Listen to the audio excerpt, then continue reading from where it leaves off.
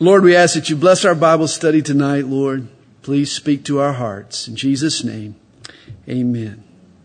The book of Acts teaches us some divine mathematics. You probably didn't know that there was such a thing. But you know, God knows His math. In fact, there's a book of the Bible called Numbers. God adds, God subtracts, and God multiplies. In Acts chapter 2, verse 47, we're told the Lord added to the church daily those who are being saved. When any church is a healthy church, God adds to that church. In Acts chapter 5, the Lord subtracts 2 hypocritical members from the church. You remember the story last week of Ananias and Sapphira.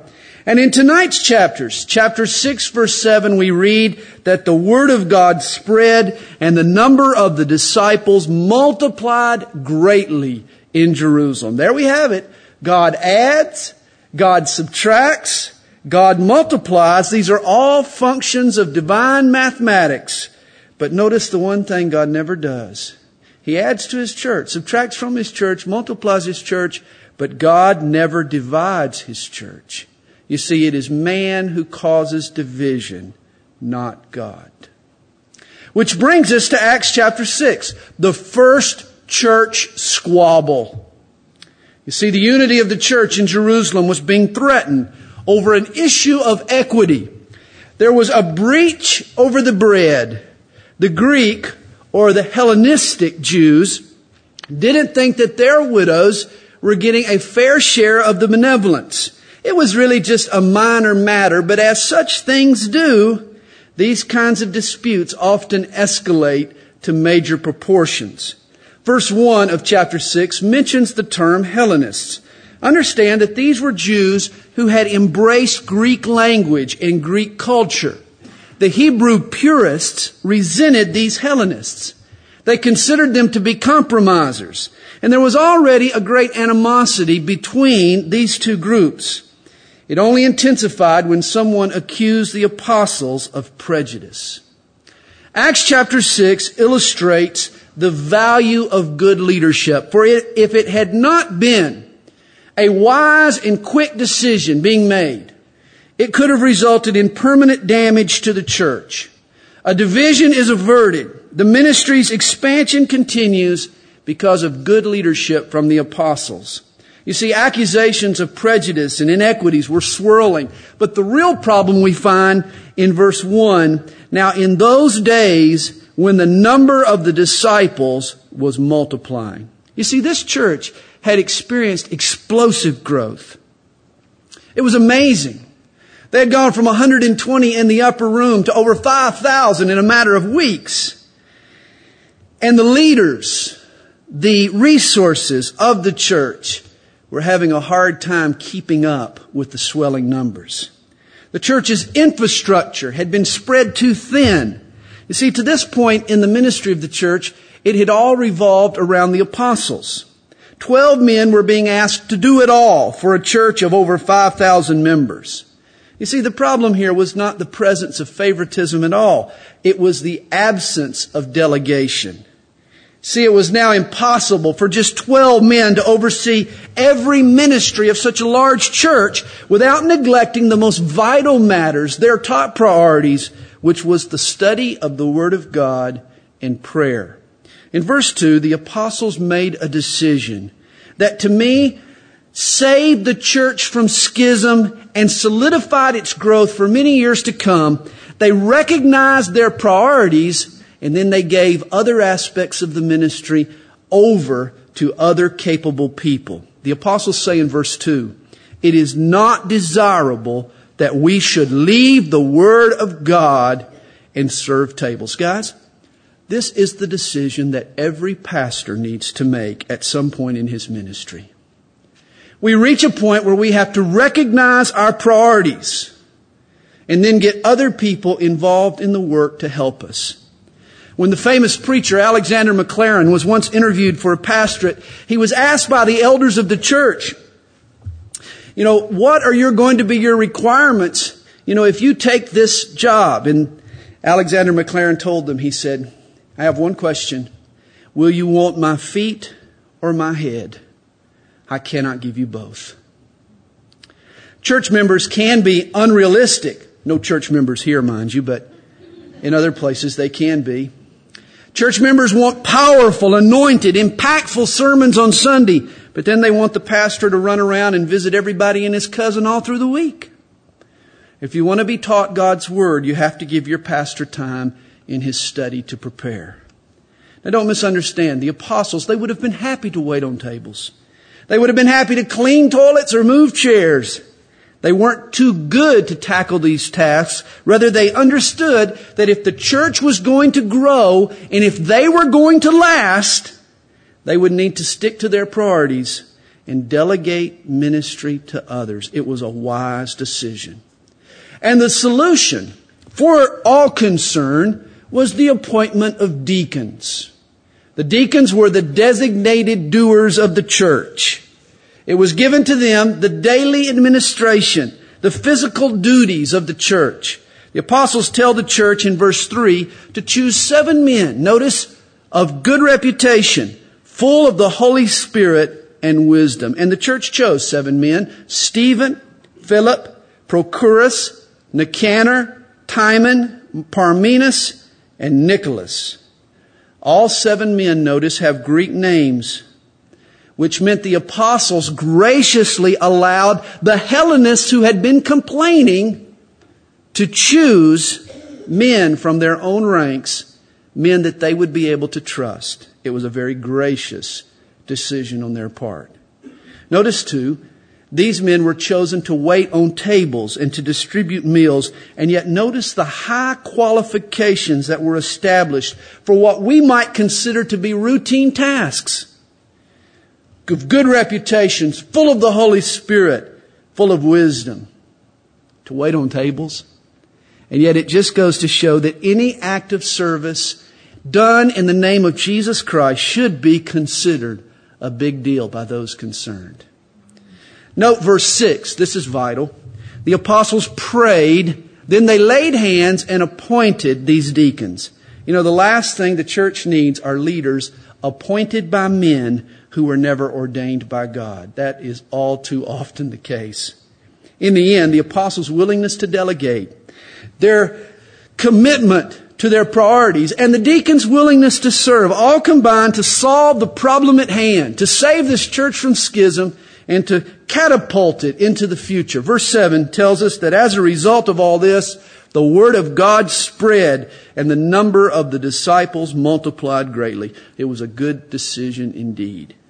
Stephen, the first name to appear in this list of deacons, is a good example to all of us. Guys, be faithful in the menial tasks. And God might just broaden your ministry and use you in mightier ways, ways even beyond what you might have expected. According to verse 8, Stephen went from table waiter to miracle worker. It was quite a promotion. Hey, because Stephen was faithful in the so-called little things, God blessed him with more influential opportunities. Guys, if we will be faithful in the mundane, who knows the miracles that God might work through us. At the end of chapter 6, Stephen is persecuted.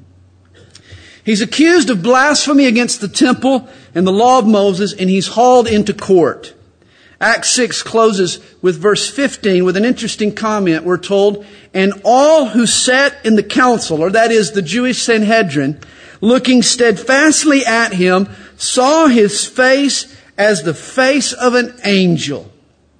Like Moses, Stephen radiated the glory of God. But unlike Moses, Stephen offered the people a better way to God, the way through faith in Jesus Christ. You see, God is not confined to a temple made with hands. God is not limited by the law. God is doing a new work on the earth, and that is the theme of Stephen's defense in chapter 7. The Jews who hauled Stephen into court, who accused him of blasphemy against the temple and the law, remind me of the burglars down in Fort Lauderdale. Did you read this story? Recently, some burglars broke into a house and they stole a box of white powder. Apparently they thought it was cocaine, but it was actually the cremated remains of Aunt Gertrude. It's a funny picture indeed. If you stop and try to imagine those burglars all sitting around trying to get high on old Gertie's ashes. What a funny picture. And yet this was the problem with the Jews. Jesus had made the law. He had made the temple rituals obsolete. In essence, Judaism was a deceased religion. Stephen, on the other hand, was high on a real relationship with God that he had found through Jesus Christ. You see, the law and the temple were no longer needed. All that was needed now was faith in Jesus Christ. Stephen's sermon here is a masterpiece. He retraces Jewish history, demonstrating how God was always up to something new. This was nothing new, that God was up to something new. And yet, at each turn along the way, at each new initiative, God's actions had been met with Jewish resistance. Call his sermon a panoramic view of people's stubbornness.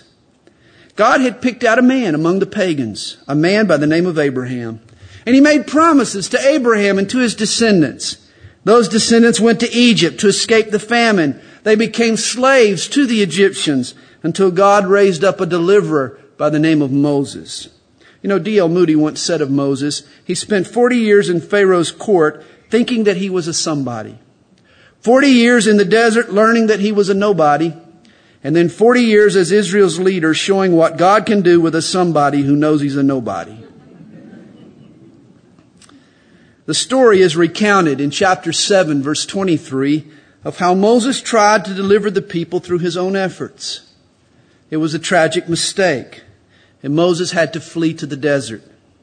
It wasn't until he was 80 years old that God appeared to him in the burning bush. Verse 30 tells us, and when 40 years had passed, an angel of the Lord appeared to him in a flame of fire in a bush in the wilderness of Mount Sinai.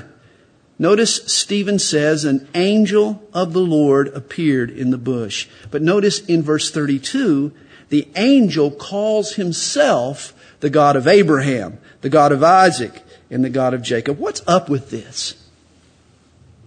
An angel who claims to be God himself. You see, the word translated angel is actually messenger.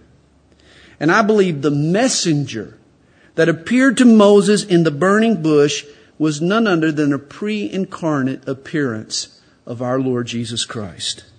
It was Jesus, the messenger of God, who spoke from the burning bush claiming to be God, and it was this Jesus who was responsible for the Israelites' deliverance from Egypt.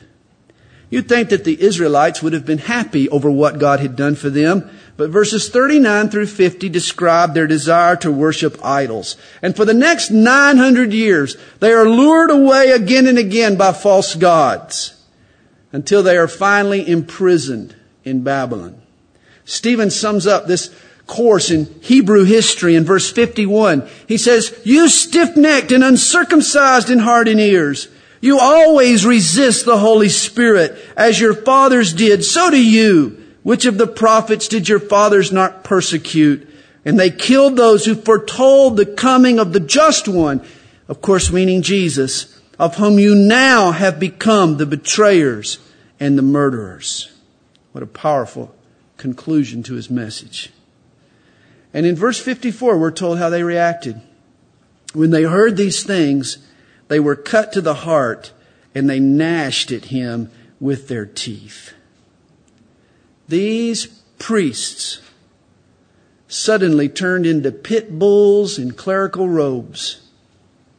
They started gnashing and just erupted in violence. It was at that moment that Stephen saw a vision of heaven. The heavens were told opened, and he saw Jesus standing at the right hand of God. Now that's interesting, because elsewhere in the New Testament, we're told that Jesus is always seated at the right hand of God. Reminds me of the little boy who came home and said, "Mommy, I learned in Sunday school this morning that God uses his left hand." And she says, what do you mean God uses his left hand? I'm sure God uses both his hands. He said, oh no, Mommy. My Sunday school teacher told me that Jesus is seated on his right hand.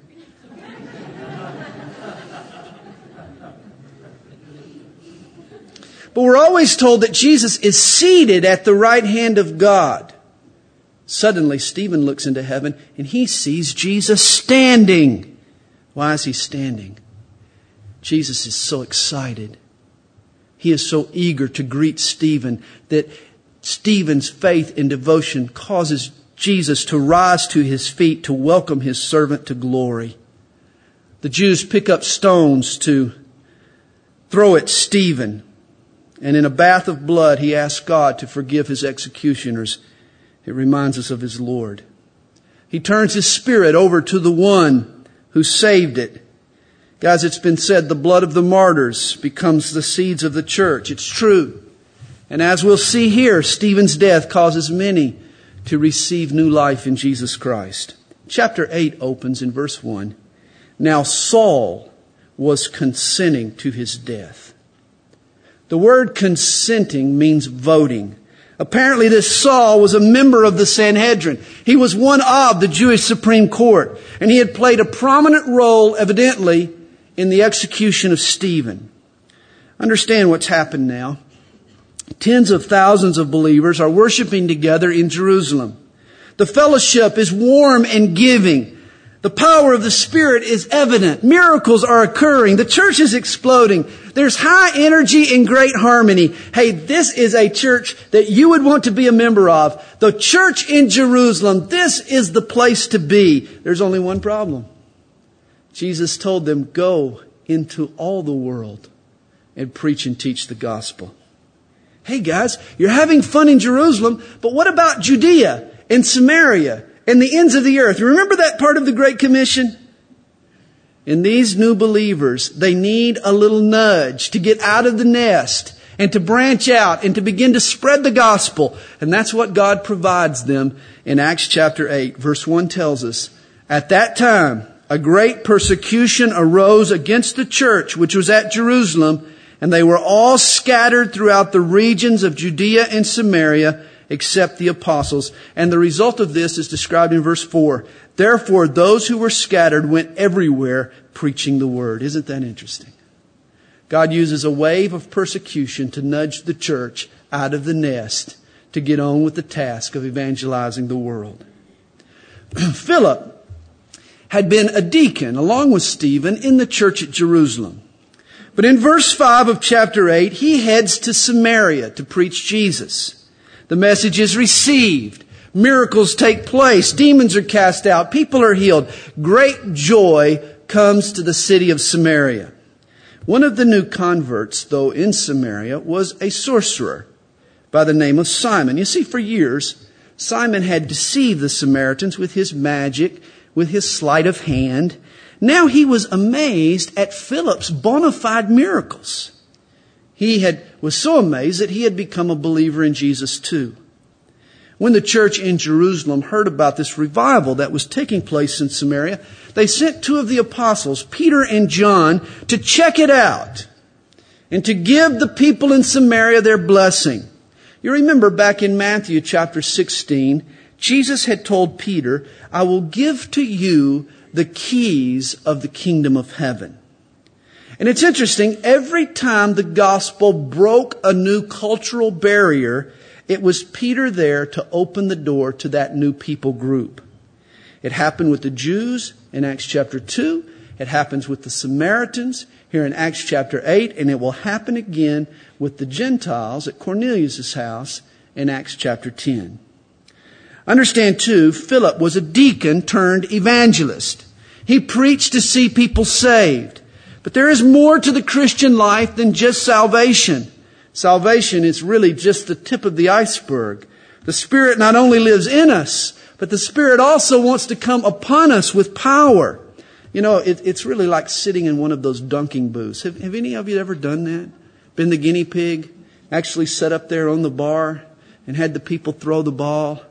And you know, you're sitting there, you're dry, your feet are just sort of dangling in the water. You're in the water, but it's, you know, you're just your feet wet. until suddenly someone hits that bullseye and bingo, there you go, splashing into the water. You're suddenly immersed in the water. This is what the Holy Spirit wants to do in our lives. As Christians, the Holy Spirit dwells in us, but the Holy Spirit wants to do more. He wants to come upon us. And suddenly we can be immersed with the power of the Holy Spirit. It's the baptism, it's the filling of the Holy Spirit, and it's available to us today. You remember the old hymn, "Mercy drops round us are falling." You see, that's our normal experience. But you remember the second part of that, "But for the showers we plead." Oh, we like the mercy drops, but Lord, give us the showers. That's what we need. Fill us, Lord, with your Spirit. The Samaritans had the Holy Spirit within them. They had believed on Jesus through Philip's preaching. But according to verse 16, as yet the Holy Spirit had fallen upon none of them. Peter and John came to Samaria to lay hands on these new believers and to impart this special power. When the ex-sorcerer Simon saw how Peter and John laid hands on the believers and they were filled with the Holy Spirit, well, his eyes lit up. He thought the power of the Spirit, wow, what a sorcerer's trick. What a technique. If I could learn that, if I could have that in my arsenal. And Simon tries to purchase this power from Peter. This is where we get the sin of simony. It is the attempt to purchase spiritual power or spiritual clout with carnal cash. Always remember, guys, that spiritual gifts are just that. They are gifts of the Holy Spirit. They can't be purchased. You can't buy them with gold, nor can you buy them with good works. They are a gift from God to us. The word charismata literally means grace gifts. You can't earn the gifts of the Spirit. They're given to us freely by God. In verses 20 through 23, Peter delivers a stern rebuke, and he calls Simon to repent. In chapter 8, verse 26, Philip obeys an impractical command. He's told to leave this great revival in Samaria and travel down to a lonely wilderness road that leads really to nowhere, the road to Gaza. It's kind of like that stretch of interstate from Macon to Savannah. You know, if you go down I-16, it's like, man, it's just nothing but tumbleweeds. That was the road to Gaza. It's not until Philip arrives that God's purpose becomes clear. And isn't that the case with most of God's commands? You know, you don't always see what God intends to do until you first take that step of faith, until you step out in the way that God requires, and then it's at that moment that God's purpose becomes clear. Philip sees an Ethiopian dignitary sitting in his chariot. This was a man of clout. This was a court officer in the court of Candace. He had gone to Jerusalem to worship God. He was a seeker. In fact, when Philip approaches the Ethiopian, he's reading Isaiah chapter 53, where Isaiah had prophesied the sacrifice of Jesus Christ. Philip climbs into the chariot and according to verse 35, and beginning at this scripture, preached Jesus to him. As they traveled down the road, apparently they passed a pool of water. That's when the Ethiopian asked Philip, hey, see, here's water. What hinders me from being baptized? And I love Philip's response. He says, if you believe with all your heart, you may. Understand, Philip doesn't try to water down the qualifications of baptism. Salvation and the baptism that follows requires more than just an intellectual assent. It requires more than just an agreement with the facts. Salvation, true saving faith, is a heart issue. You've got to believe with your heart, with your will, with your desires, not just your mind and your mouth. We're told the Ethiopian's response, and he answered and said, I believe that Jesus Christ is the Son of God. And note verse 38, both Philip and the eunuch went down into the water and he baptized him. Now, if Philip had simply sprinkled the man, why did they go down into the water? And this is why we believe that the early church practiced full immersion baptisms. Or you just might want to say they dunked them. In verse 39, God does a little rapture practice. We're told the Spirit of the Lord caught Philip away so that the eunuch saw him no more. Wow. Philip ends up in Azotus, about 35 miles away. God has performed a miracle of transportation. After the stoning of Stephen, Rabbi Saul became the church's chief antagonist. Back in chapter 8, verse 3, we were told, as for Saul, he made havoc of the church, entering every house and dragging off men and women, committing them to prison. That word translated havoc was used to describe a wild animal mangling its prey. This was how Saul was treating the church. Saul was like a pit bull with rabies. And in chapter 9, he takes his campaign of terror on the road. Rabbi Saul gets permission from the high priest to follow the Christians to Damascus and to bring them back to prison in Jerusalem. Notice in chapter 9, verse 2, the name given to the early Christians. We're told Saul wanted to arrest any who were of the way. I like that. What a wonderful description of the early believers. They were part of the way. You know, true Christianity is not a creed. It's not a doctrinal statement that we ascribe to. True Christianity is a way of life. It's a way of living. It's a way of treating other people. It's the way. All that Saul had done had been in the name of God. All this persecution, understand, he thought he was doing God a favor by stamping out these followers of Jesus. But on the road to Damascus, he meets God. And he discovers that God is on the other team. A blinding light opens Saul's eyes. He gets knocked off his high horse, literally, in more ways than one. And he hears a voice speak to him in verse 4. Saul, Saul, why are you persecuting me? I like what Saul says. He asks, who are you, Lord? What a shocker it must have been when he heard the Lord say, I am Jesus whom you are persecuting. Oh.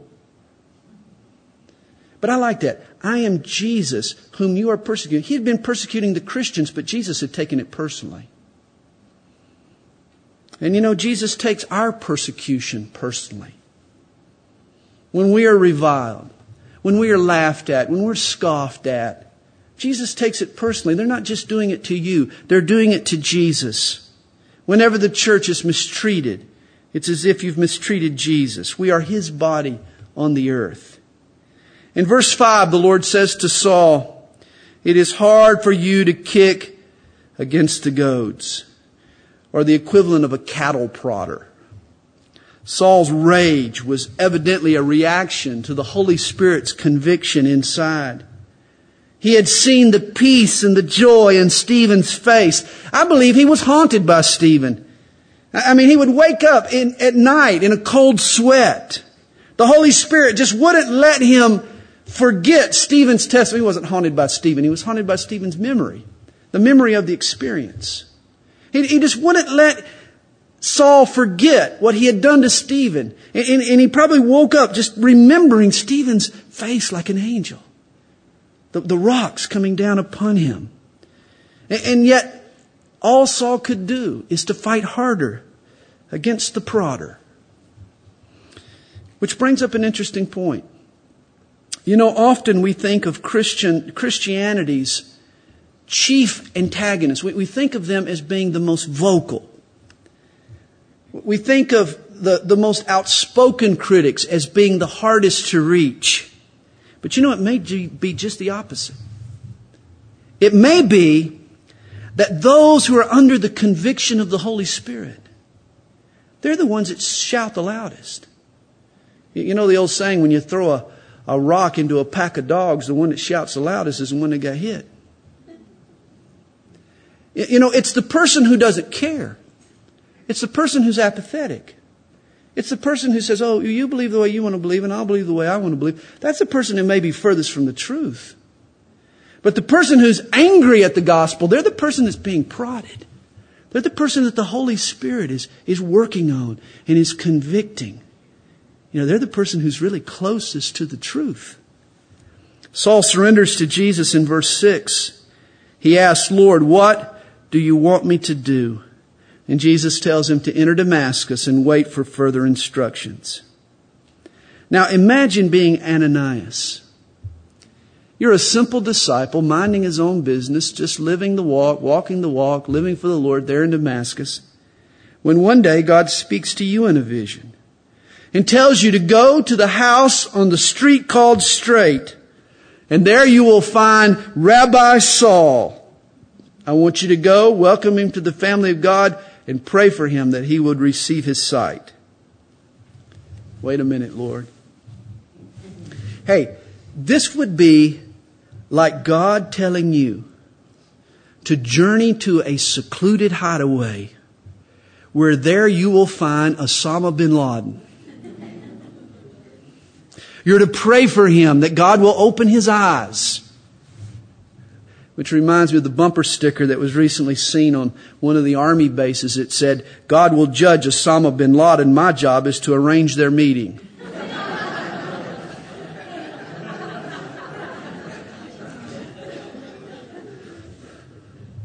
This is how you might have felt about being asked to go and visit the Apostle Paul, but at the time was Rabbi Saul. I mean, this man was a terrorist. This man had been killing Christians. And yet God was asking Ananias to go to him and to extend grace. In verse 13, Ananias voices his reservations. And God says to him, go, for he is a chosen vessel of mine to bear my name before Gentiles, kings, and the children of Israel. And I love how Ananias addresses Saul when he enters the house. Verse 17, catch this. Brother Saul. Did you see that? Brother Saul?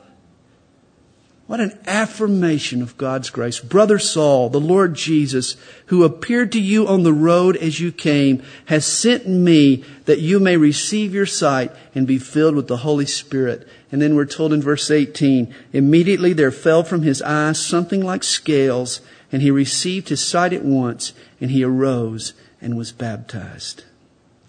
The church's most antagonistic persecutor will soon become its most aggressive preacher. Guys, never underestimate the life-changing power of the gospel of Jesus Christ. In verse 20, we're told that immediately Saul went out and began to teach in the Jewish synagogue there in Damascus. Apparently the lights just came on suddenly for him. Things began to fall into place. The whole Old Testament came alive. He began to see it in light of the cross and how it had foreshadowed the events leading up to the death and resurrection of Jesus. When Saul opened his heart to Jesus, his understanding was also enlightened. And in verse 22, we're told that he confounded the Jews who dwelt in Damascus, proving that this Jesus is the Christ, or literally the Messiah. This is why the Jews quickly plotted to kill Saul. The persecutor now becomes persecuted. It's interesting, Saul came to Damascus riding on a high horse. He leaves being let down in a basket. The Jews had the gates staked out, and so Saul is let down over the wall under the cover of darkness. Verse 26 describes Saul's first visit to Jerusalem as a believer in Jesus. It's several years later, apparently, but the reception is still frosty. You remember Saul had murdered a deacon in this church. He'd probably murdered other of the apostles' friends. I'd be a little standoffish myself under those kinds of circumstances. They all doubted the genuineness of Saul's conversion. And it was Barnabas who stood up and went to bat for Saul. He arranged an opportunity for the apostles to hear Saul's testimony, and it was afterwards that they received him into fellowship. Eventually, Saul made the Jews in Jerusalem angry, and he was forced to return home to Tarsus for the next 7 years. You see, Saul had the right message, but he had the wrong audience. He was preaching to the Jews. God would call him to be the apostle to the Gentiles. Peter also plays a part here in Acts chapter 9. In verses 32 through 35, he heals a lame man named Aeneas. He says to him, "Arise and make your bed." If you're a teenager, that's probably what your mother tells you every morning. You know, you've heard that before. That's what Jesus said to the lame man. Take up your bed and walk. Peter also raises a woman from the dead. He puts the mourners out of the room, and then he says to the corpse, "Tabitha, arise." She opens her eyes and sits up. Notice, though, both miracles. Peter not only mimics what Jesus had done, but he goes as far as to copy the way he did it, even down to the words. And I think this is good policy for all the Lord's disciples. Let's follow the Master, not just in word and deed, but in method and motive as well. Acts chapter 10 proves that God hears the man who fears God. Verse 1 says, there was a Gentile centurion in the coastal town of Caesarea. An angel appeared to Cornelius in a dream and told him to fetch Peter from Joppa. In the meantime, Peter was on the rooftop there in Joppa, wrestling with his conscience. It was noon. It was time for lunch. But Peter didn't like what God had placed on the menu. God gave Peter a vision, a giant picnic blanket descending from the sky. It was full of incredible edibles, but not for a pious Jew. This was not a kosher picnic. Everything on the menu was off limits to Peter's culture and religion and upbringing. And yet God commands him in verse 13 to rise, Peter, kill and eat. And Peter's response, of course, is the ultimate contradiction. He says, "Not so, Lord." The word Lord, remember, means boss. How can he be Lord if you refuse to follow his instructions? Understand, though, this is no small matter for Peter. Diet was a big deal to the Jews. He had been trained and conditioned from childhood to consider certain foods clean, others unclean. To change at this point in his life would force him to ditch long-held beliefs, throw tradition to the wind, uproot conviction. He would have to violate his conscience. This would be like asking a die-hard vegan to pig out on a chili cheeseburger. I mean, this was a tall order. Peter is on the rooftop here wrestling with his conscience. As I said this morning, we need to understand that our conscience is an interesting organ. It can be trained by truth, or it can be trained by tradition. The conscience can fight against the Holy Spirit, or it can be his ally. In this case, Peter's conscience is supporting a prejudice that needs to be dispelled. God is teaching Peter that he's doing a new work on the earth. What was once called unclean is now okay. And that not only included pork chops, it included Gentiles. Peter gets immediate confirmation of this vision. Guess who shows up at the door? He opens the door and there stand 3 Gentiles who want him to go to Caesarea and preach to Cornelius and those who are at his house. It's interesting, the next day, Peter arrives at Cornelius' house. And when he does, the host falls at his feet to worship him. You know, it's interesting, people still do this to Peter. At St. Peter's Basilica, in the city of Rome, long lines of people wait to come up and kiss the foot of Michelangelo's statue of Peter. In fact, it's been kissed so often, the big toe on Peter's right foot is now missing. It's been worn off. People still want to worship Peter. You know, Peter would say to them today what he said to Cornelius in verse 26. "Stand up. I myself am also a man." Peter goes on to tell Cornelius and his Gentile friends about the change that God has worked in his heart, about the good news of Jesus Christ. Peter begins his sermon in verse 34. "In truth, I perceive that God shows no partiality." Oh, prejudiced Peter, he's come a long way. God shows no partiality. He accepts Jews and Gentiles alike through Jesus Christ. He goes on to preach the gospel, and we're told in verse 44, while Peter was still speaking these words, the Holy Spirit fell upon all those who heard the word. Before he had finished his sermon, faith was born in the hearts of these Gentiles, and the Spirit of God was poured out upon them. Verse 46 points out that the Gentiles also spoke with tongues, just as the Jews had on the day of Pentecost. It was another way of God proving that His confirmation that salvation had come to the Gentiles just as it had the Jews.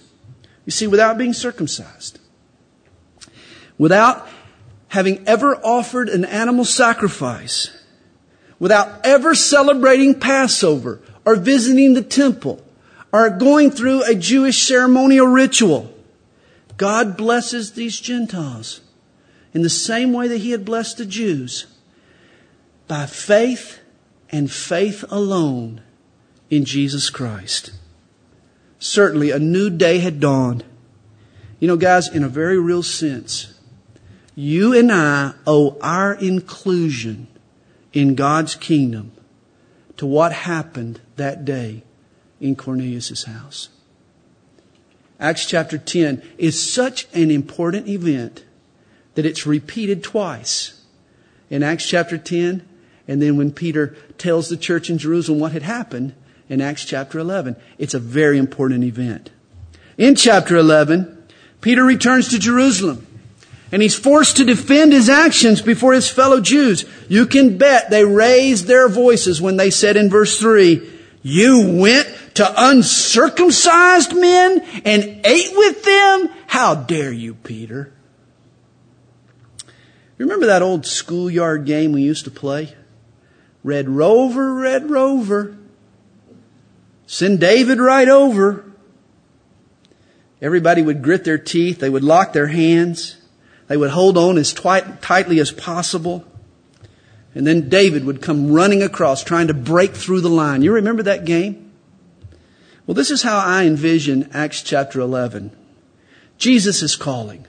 Red Rover, send the Gentiles on over. And yet you've got this line of tightly clenched Jews, all locking arms, determined to keep out the Gentiles. Peter recounts the vision and the experience at Cornelius' house. He concludes in verse 17, "If therefore God gave them the same gift as He gave us when we believed on the Lord Jesus Christ, who is I that I could withstand God?" That's a good question. Verse 18, "When they heard these things, they became silent, and they glorified God, saying, well, then God has also granted to the Gentiles repentance to life." Guys, never forget, the Holy Spirit is never unbiblical, but He is often non-traditional. God's message never alters, but His methods and means are subject to change. And here we find that grace wins round one. But there will be some more battles to come. In Acts chapter 11, verses 19 through 26, we find the history of the church in Antioch at Syria. Antioch was the third largest city in the empire. From Antioch, the church reached out to the Gentile world. This was sort of the beachhead of Christianity to the Roman world. Perhaps the church in Jerusalem sensed the importance of what was going on in Antioch, and that's the reason they sent Barnabas to encourage the believers there. Verse 25 tells us that Barnabas also sailed to Tarsus, where he retrieved his old buddy Saul. And the two men ministered in Antioch for an entire year. An interesting side note appears at the end of verse 26 of chapter 11. And the disciples were first called Christians in Antioch. The suffix "ian" meant the party of. And thus the word Christian meant the party of Christ. In fact, this is how the Romans referred to slaves. That they would call Claudius's slaves the Claudians, or Anthony's slaves the Antonians. The Romans meant this name Christian as a derogatory term. Oh, you're just the slaves of Christ. But the Christians, they accepted it as an honor. We should too. At the end of chapter 11, we find the Gentile believers in Antioch collecting an offering for the church in Jerusalem. It's always a wonderful act of charity and love and unity whenever one church seeks to help another in a time of need. Chapter 12 opens, "Now about that time, Herod the king stretched out his hand to harass some from the church. Then he killed James, the brother of John, with the sword." This was Herod Agrippa, the grandson of Herod the Great, the one who had slaughtered the babies in Bethlehem at the time of the birth of Jesus. Tradition says that Herod Agrippa here had James beheaded. He did this despicable deed to win favor with the Jews. And when it worked, he arrested Peter too. Hey, he thought with Peter dead also, his approval ratings would just soar. They would go right through the roof. Herod puts 4 squads of 4 soldiers each in charge of Peter. This is maximum security, understand. But in verse 5, the church orchestrates a jailbreak. How do they do it? Well, let's read it. "Peter was therefore kept in prison, but constant prayer was offered to God for him by the church."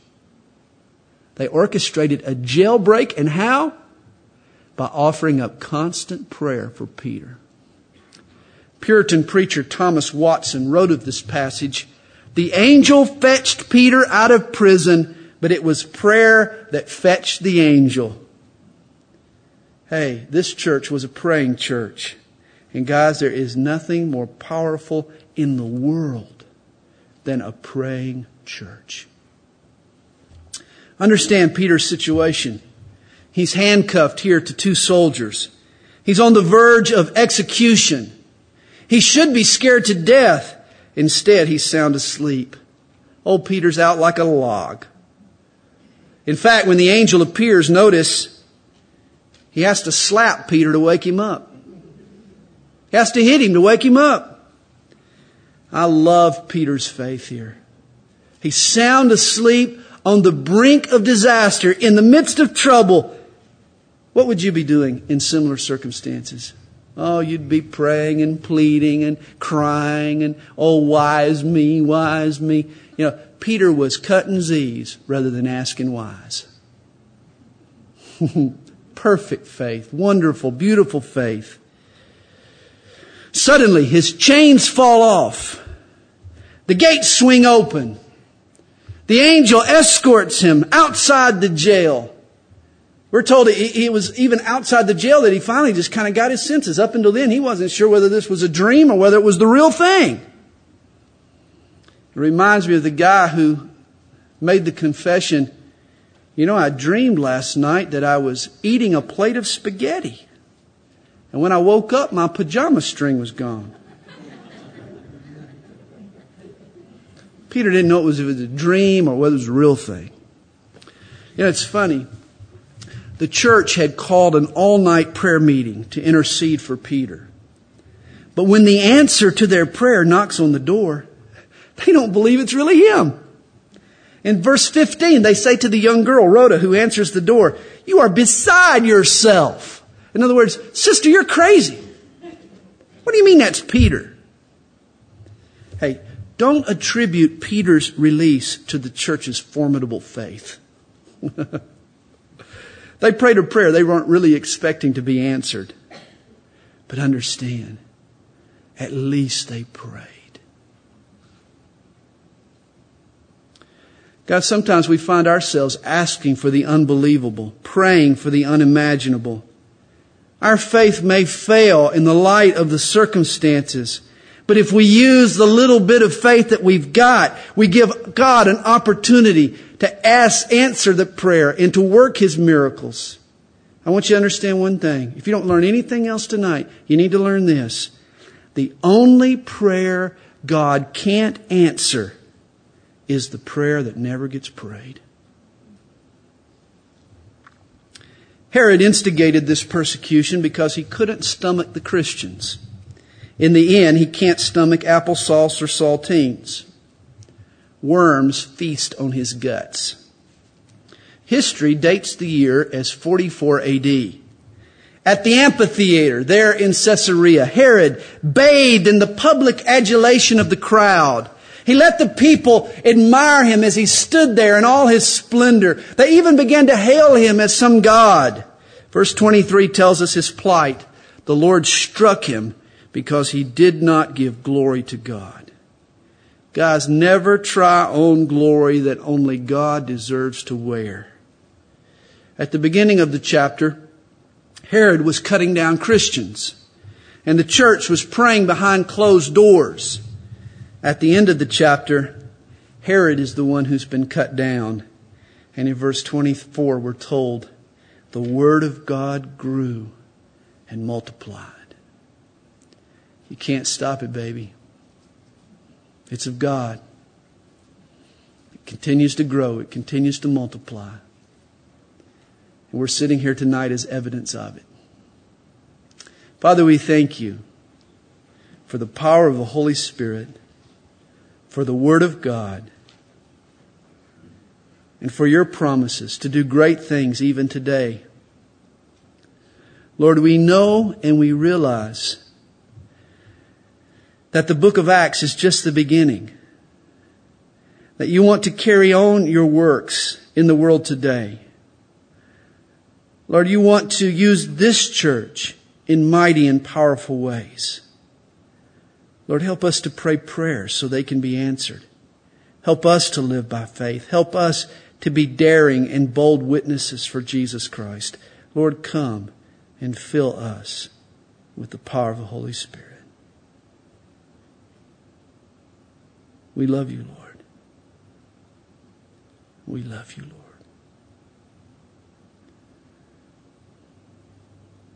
Just as we wait upon the Lord tonight, let me just encourage you. If you desire, if you need the power of the Holy Spirit in your life, just go to Him now in prayer. Just reach out in faith and ask God, Lord, please fill me with your Spirit. Just do it now.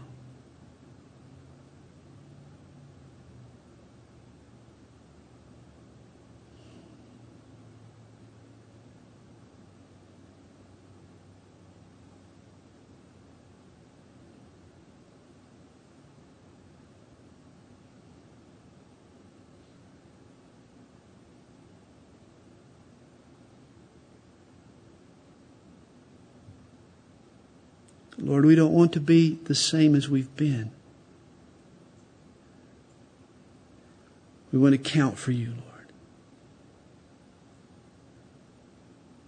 Fill us tonight, Lord, with your Spirit as we go this week to be witnesses for Jesus Christ. And it's in your name we pray, Lord. Amen. Thanks for coming.